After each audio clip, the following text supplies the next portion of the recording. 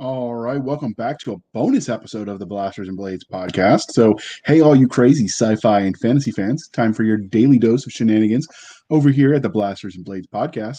Just three nerdy veterans geeking out over our science fiction passions and fantastical fantasies, a place where magic is king, the sky is the limit, and space is the place. So, without further ado, let me tell you what we're doing right now. We're getting ready to release some of the archive that we found from when we were the sci-fi shenanigans. We're going to get those up there for the posts that were brought down. We thought you might enjoy them, and so without further ado, let us roll that beautiful. Oh wait, they're going to sue me. Play it.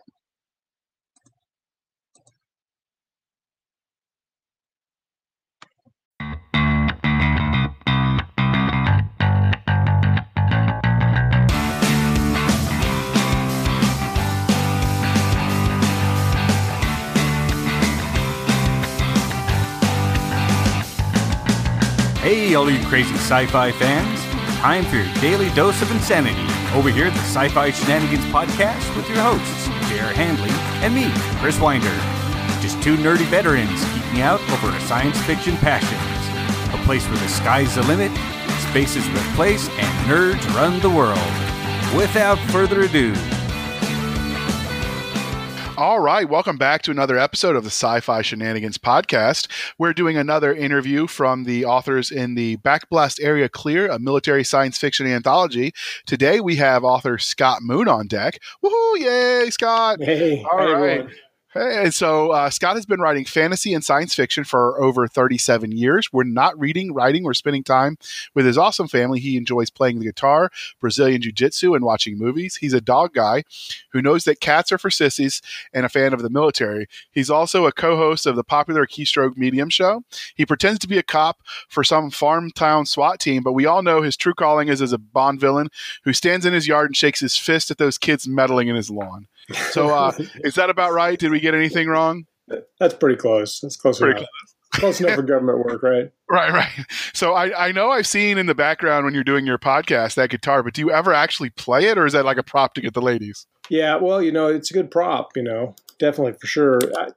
I used to play a lot more than I do now. Back in the day when I was younger, I practiced like 12 hours a day. So I kind of do things. I do things kind of to extremes, and that's kind of what I do with writing now, which doesn't leave a lot of time for the music. There's enough people that enjoy music in the keystroke mediums that you could like start your own band. You got Drew Avera does guitar too for some metal band. So like you guys could start pairing up and make a road show. Drew and I talked about that a bunch. He wants to figure out somewhere we can kind of jam on live. I haven't quite figured out the technique, and I'm always stressed because I'm like, I haven't practiced for a while. I better crack it open if we're going to go live.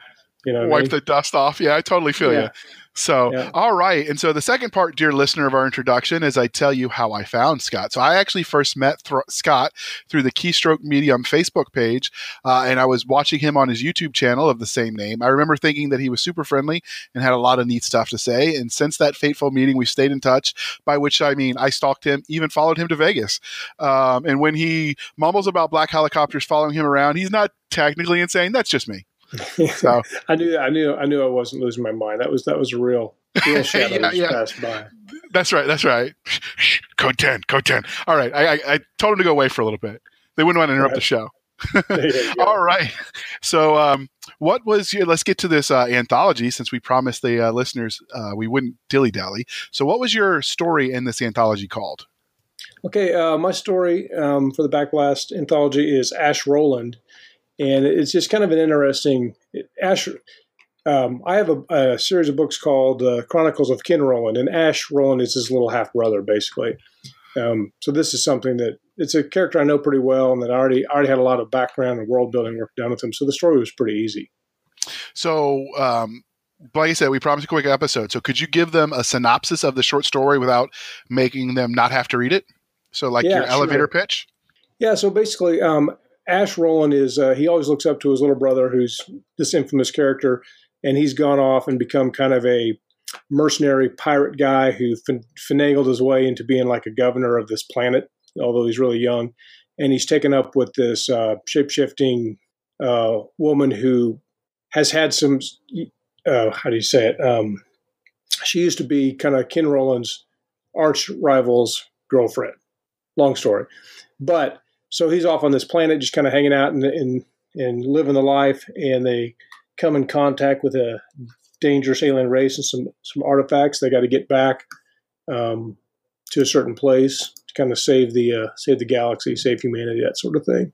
All right. Pretty straightforward. And so you answered the next question that this at least ties into your Ken Rowlands universe. So we'll move on. What was the inspiration? Go ahead. I'd say that the thing about that is I wrote it, and it was actually quite a bit longer, part of a much longer section. It was supposed to be part of the third book, but I got about 26,000 words into it, and I was writing the other storylines in the Weapons of Earth book, and I realized it just didn't fit, so I had to kind of put it aside. But I really liked it. It was too many. It already had too many character lines, and so I kind of kept it as its own thing.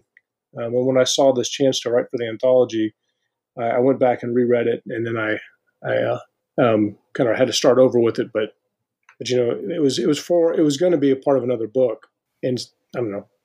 That's kind of where I got it from. Okay, so what was the inspiration for this particular story? Most of my inspiration usually comes with like a real visual scene and characters. So I always start out with a story premise or something of that nature.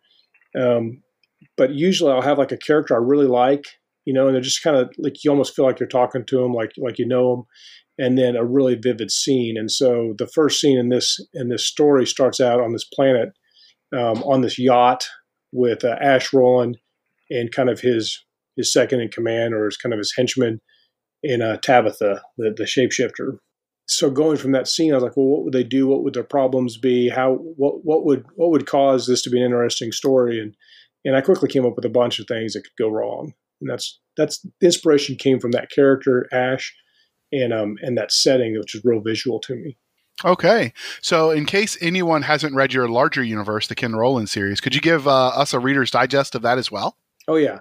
So the Chronicles of Ken Rowland basically involves Ken Rowland is this infamous shock trooper type character who was given the mission to, you all heard the trope is like, we got to take off and nuke it from orbit. It's the only way to be sure.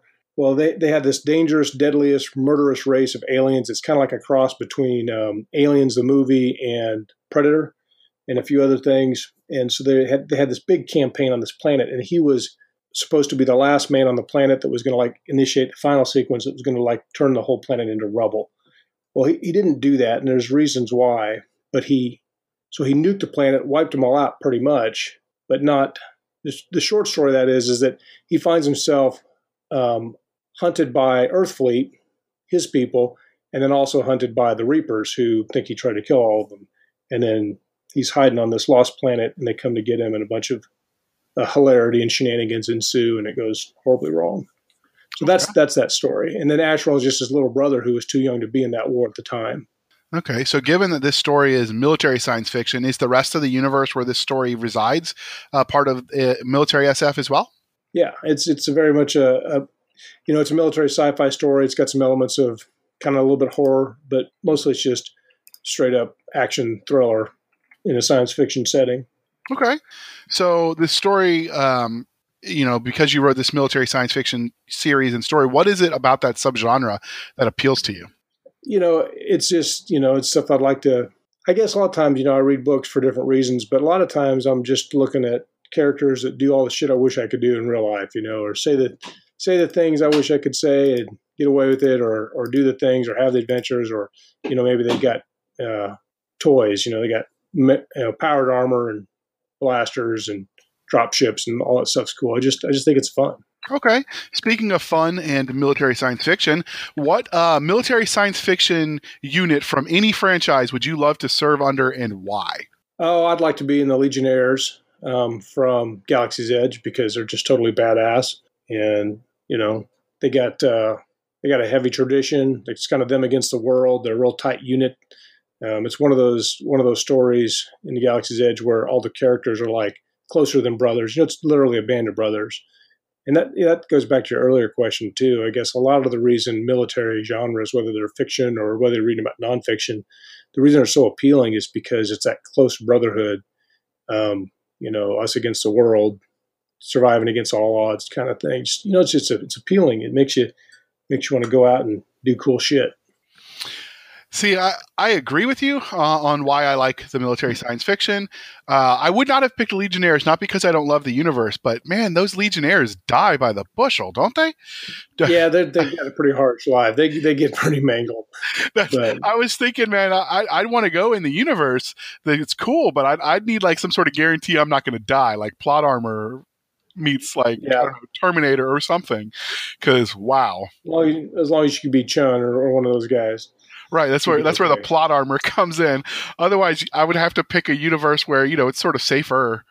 I don't know. Stargate, everyone normally comes home. Right. Stargate, most people come home.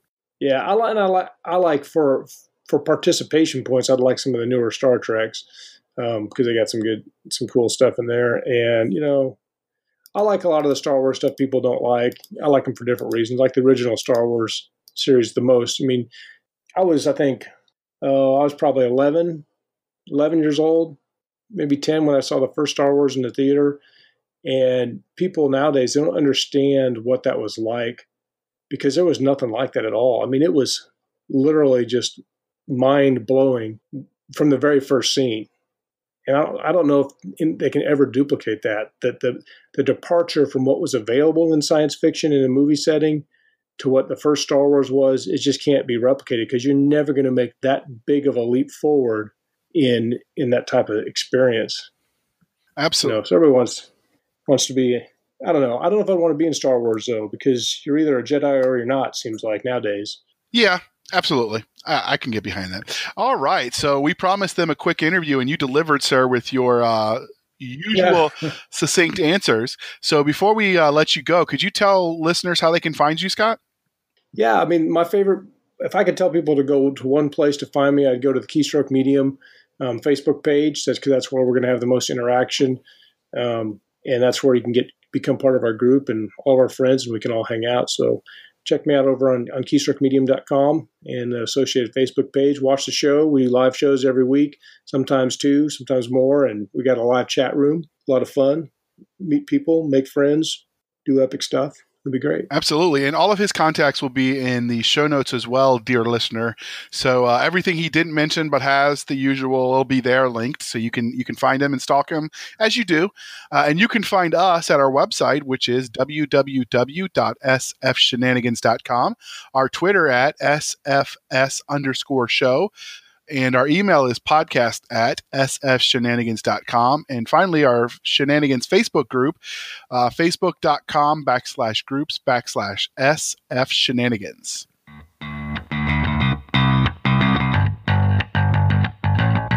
Thank you for spending some of your precious time with us. For Chris Winder, I'm J.R. Hanley, and this was the Sci-Fi Shenanigans Podcast. We'll be back next week at the same time, where we'll indulge our love of space and all things that go boom.